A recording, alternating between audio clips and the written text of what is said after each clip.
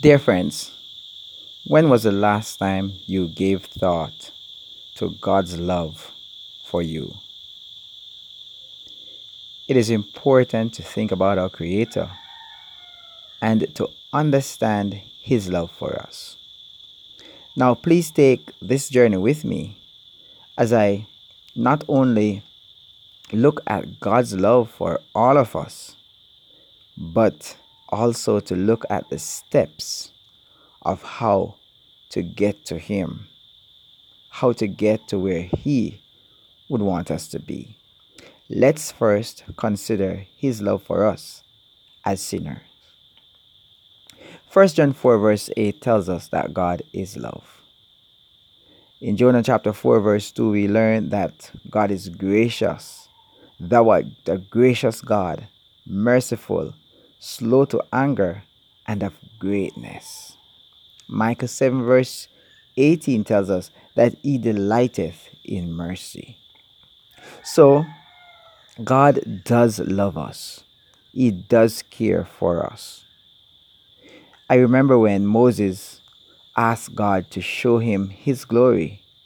God said to him in Exodus chapter 34 and verses 6 and 7, "The Lord passed by before him and proclaimed, the Lord God, merciful and gracious, long suffering and abundant in goodness and truth, keeping mercy for thousands, forgiving iniquity and the transgression and the sin."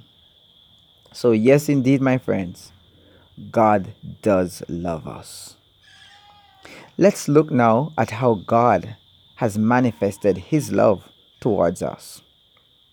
The Bible says that God created us holy, perfect, and happy, and placed us in charge of a beautiful and perfect world.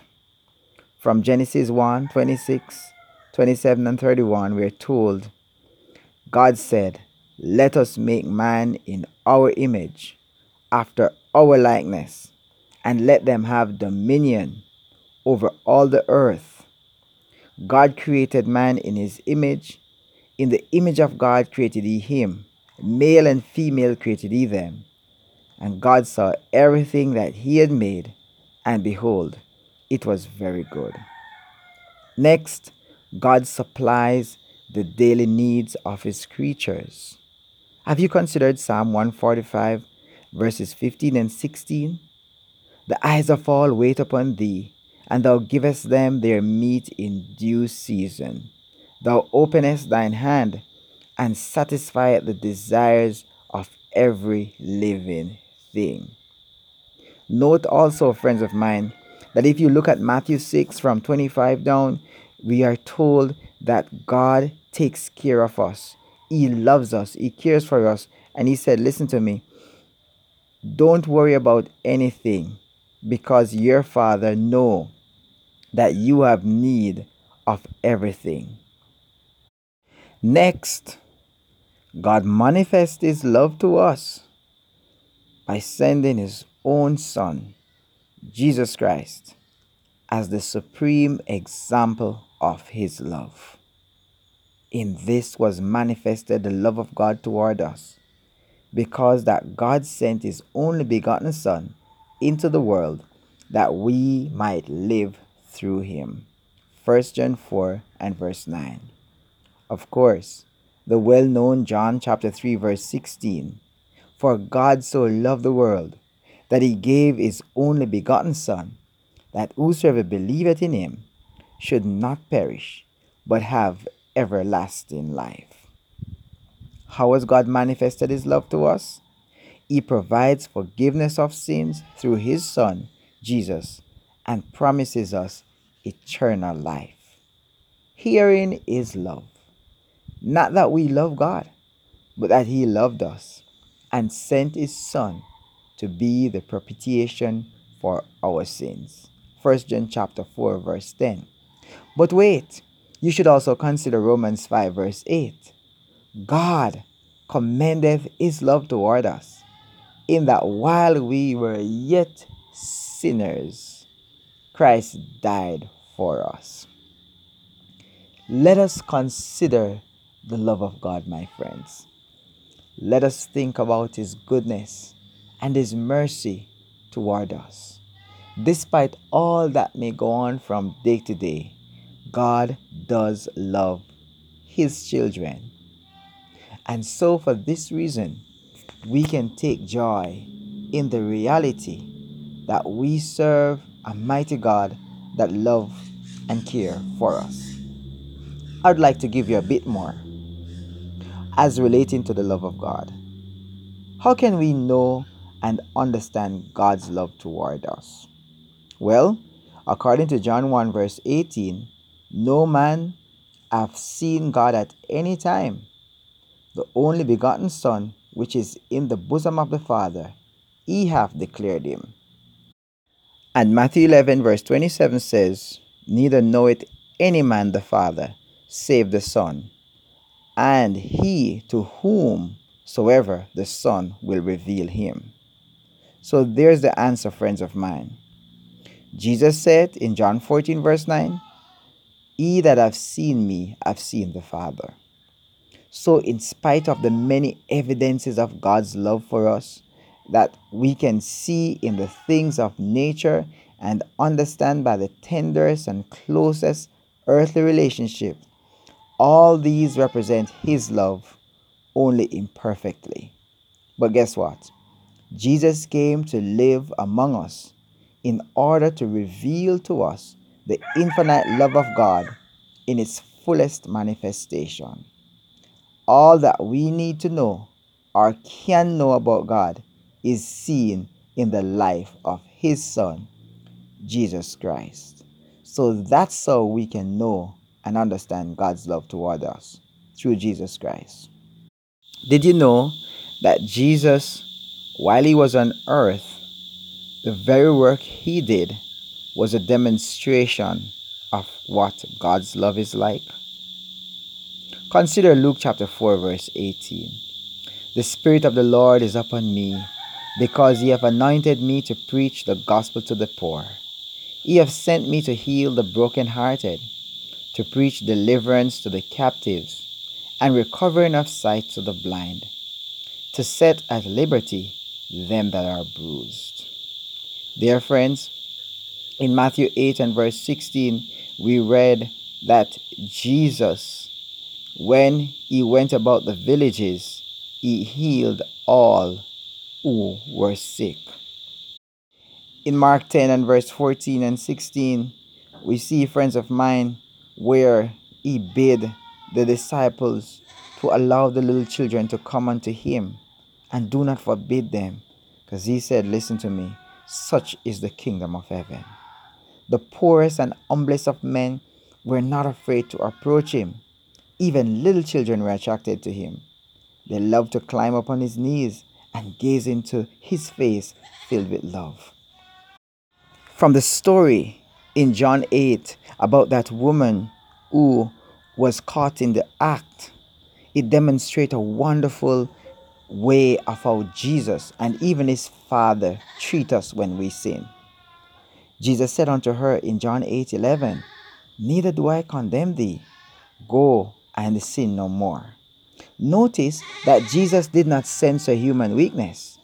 He did not treat sin lightly nor excuse it, but He was always quick to forgive and encourage a sensitive, sin-stricken soul. Everyone was precious in His sight, and in all men He saw fallen souls whom it was His mission to save.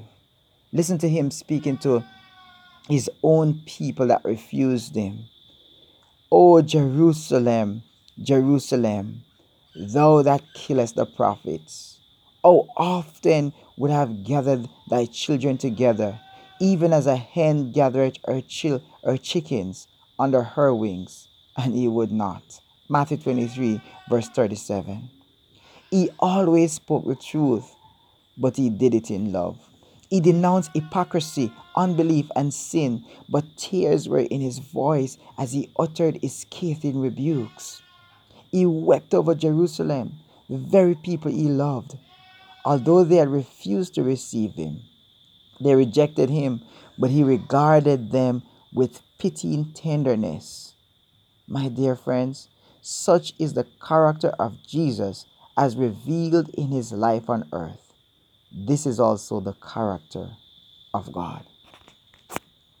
So, you may ask the question today, what is the greatest evidence of God's love as revealed in the life of his Son, Jesus?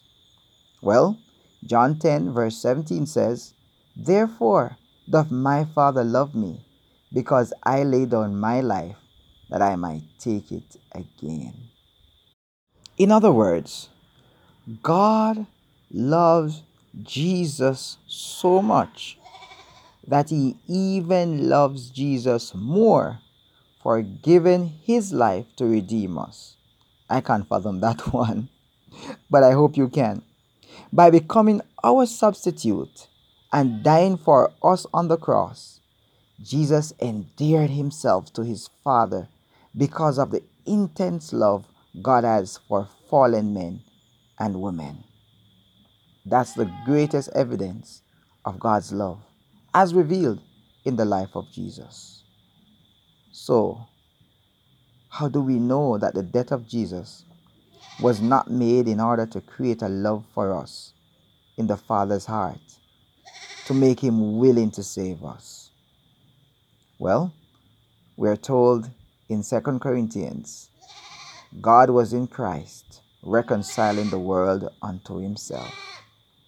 And of course, you know John 3 verse 16 quite well, that whosoever believeth in him should not perish, but have everlasting life.